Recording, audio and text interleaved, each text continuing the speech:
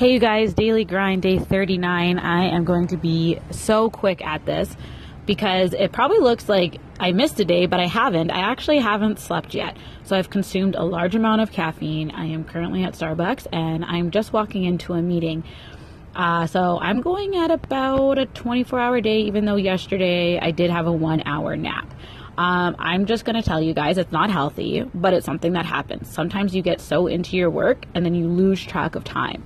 So when that happens, just be really aware of it and ask yourself how you ended up in that situation. Sometimes it's just you really like what you're doing, but then look at your schedule to see where you can like squeeze in a cat nap, even if it's in your car, or move something if you have to so you don't get yourself sick. And that is all. Have a great day, you guys. Bye.